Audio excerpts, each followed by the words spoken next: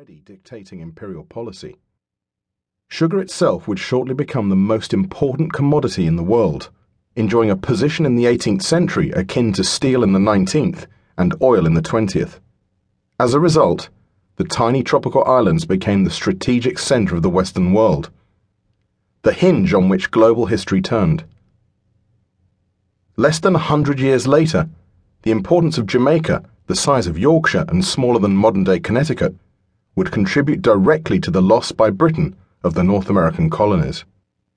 In Ward's time, emigrants from England to the Americas had a choice, but any with ambition for great wealth, or indeed hopelessly in debt, dreamed not of the prosaic settlements on the North American mainland, but of the West Indies. This was the place to get rich quick. As planters, eager for new recruits to the colonies, had been writing from the islands, even the most incorrigible jailbird from England could soon build up a great fortune. Ned Ward, a professional cynic and wit, considered himself too savvy to believe all of this. He had heard, he wrote, extravagant encomiums of that blessed paradise Jamaica, where gold is more plentiful than ice, silver than snow, pearls than hailstones. His disbelieving tone indicates that current in London were other stories of the West Indies. The appalling attrition from a host of unfamiliar diseases, the barbarously sticky heat, the natural disasters, the frightening Carib natives and vengeful slaves, the incessant warfare, the privateers and pirates infesting the sea lanes. In all, the risk, the strangeness, the extreme insecurity. Ward does not seem to have minded the claustrophobic conditions on board the sailing vessel, his tiny, cramped cabin and the boredom of long weeks at sea. He passed the time playing his flute on deck, to the consternation of the ship's dog, and gambling at backgammon with one of the parsons.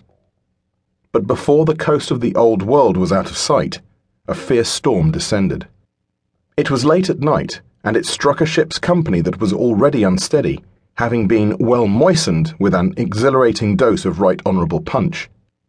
A ferocious wind made standing on deck impossibly perilous, and thunder and lightning was followed by such an excessive rain that as we had one sea under us, we feared another had been tumbling upon our heads. The storm raged almost all night, but the next day at first light an even greater danger presented itself. From high aloft, the lookout had spotted a sail bearing down on the Andalusia. They were off the coast of Morocco, near a port notorious for its Barbary pirates. The gravity of the situation was made clear to Ward by the speed with which the ship's crew cleared the decks, readied the 28 guns, distributed firearms and prepared to repel boarders. As the other vessel neared, they could see that it flew English colours, but this was not trusted, and the Andalusia's captain, by raising and lowering sails, did all he could to give the impression that his ship was better manned than it actually was. Only when the other vessel came into hailing distance was there relief. It was indeed an English ship, on the way to Africa to collect slaves.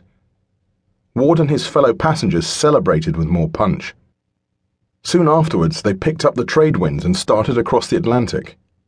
Around them the sea was empty and the sky enormous, its changing occasional clouds often the only diversion. They were now in the tropics, and it was hotter than anything Ward had ever known. Had modesty not forbidden it, he wrote, he would have gone naked on deck. New to him, too, were the sharks, turtles, dolphins and flying fish that could be seen from the ship. The greatest fear now was of being caught in a calm, a situation that had seen many ships' crews starve to death. But luck was with the Andalusia, and after some 6 weeks at sea, they came in sight of the Leeward Islands, gently curving in a chain to the northwest. Passing first Montserrat, then Antigua, Nevis and St. Kitts, in a few days they reached Hispaniola. From there, with a fresh gale, it took only 24 hours before they were in sight of Jamaica. Ward's pithy description of the island has become famous. He was not impressed. To be fair, he arrived in 1697, at a particularly bad time. Jamaica had recently suffered a catastrophic earthquake and a hugely destructive invasion by a French army, which had laid waste to much of the western half of the island.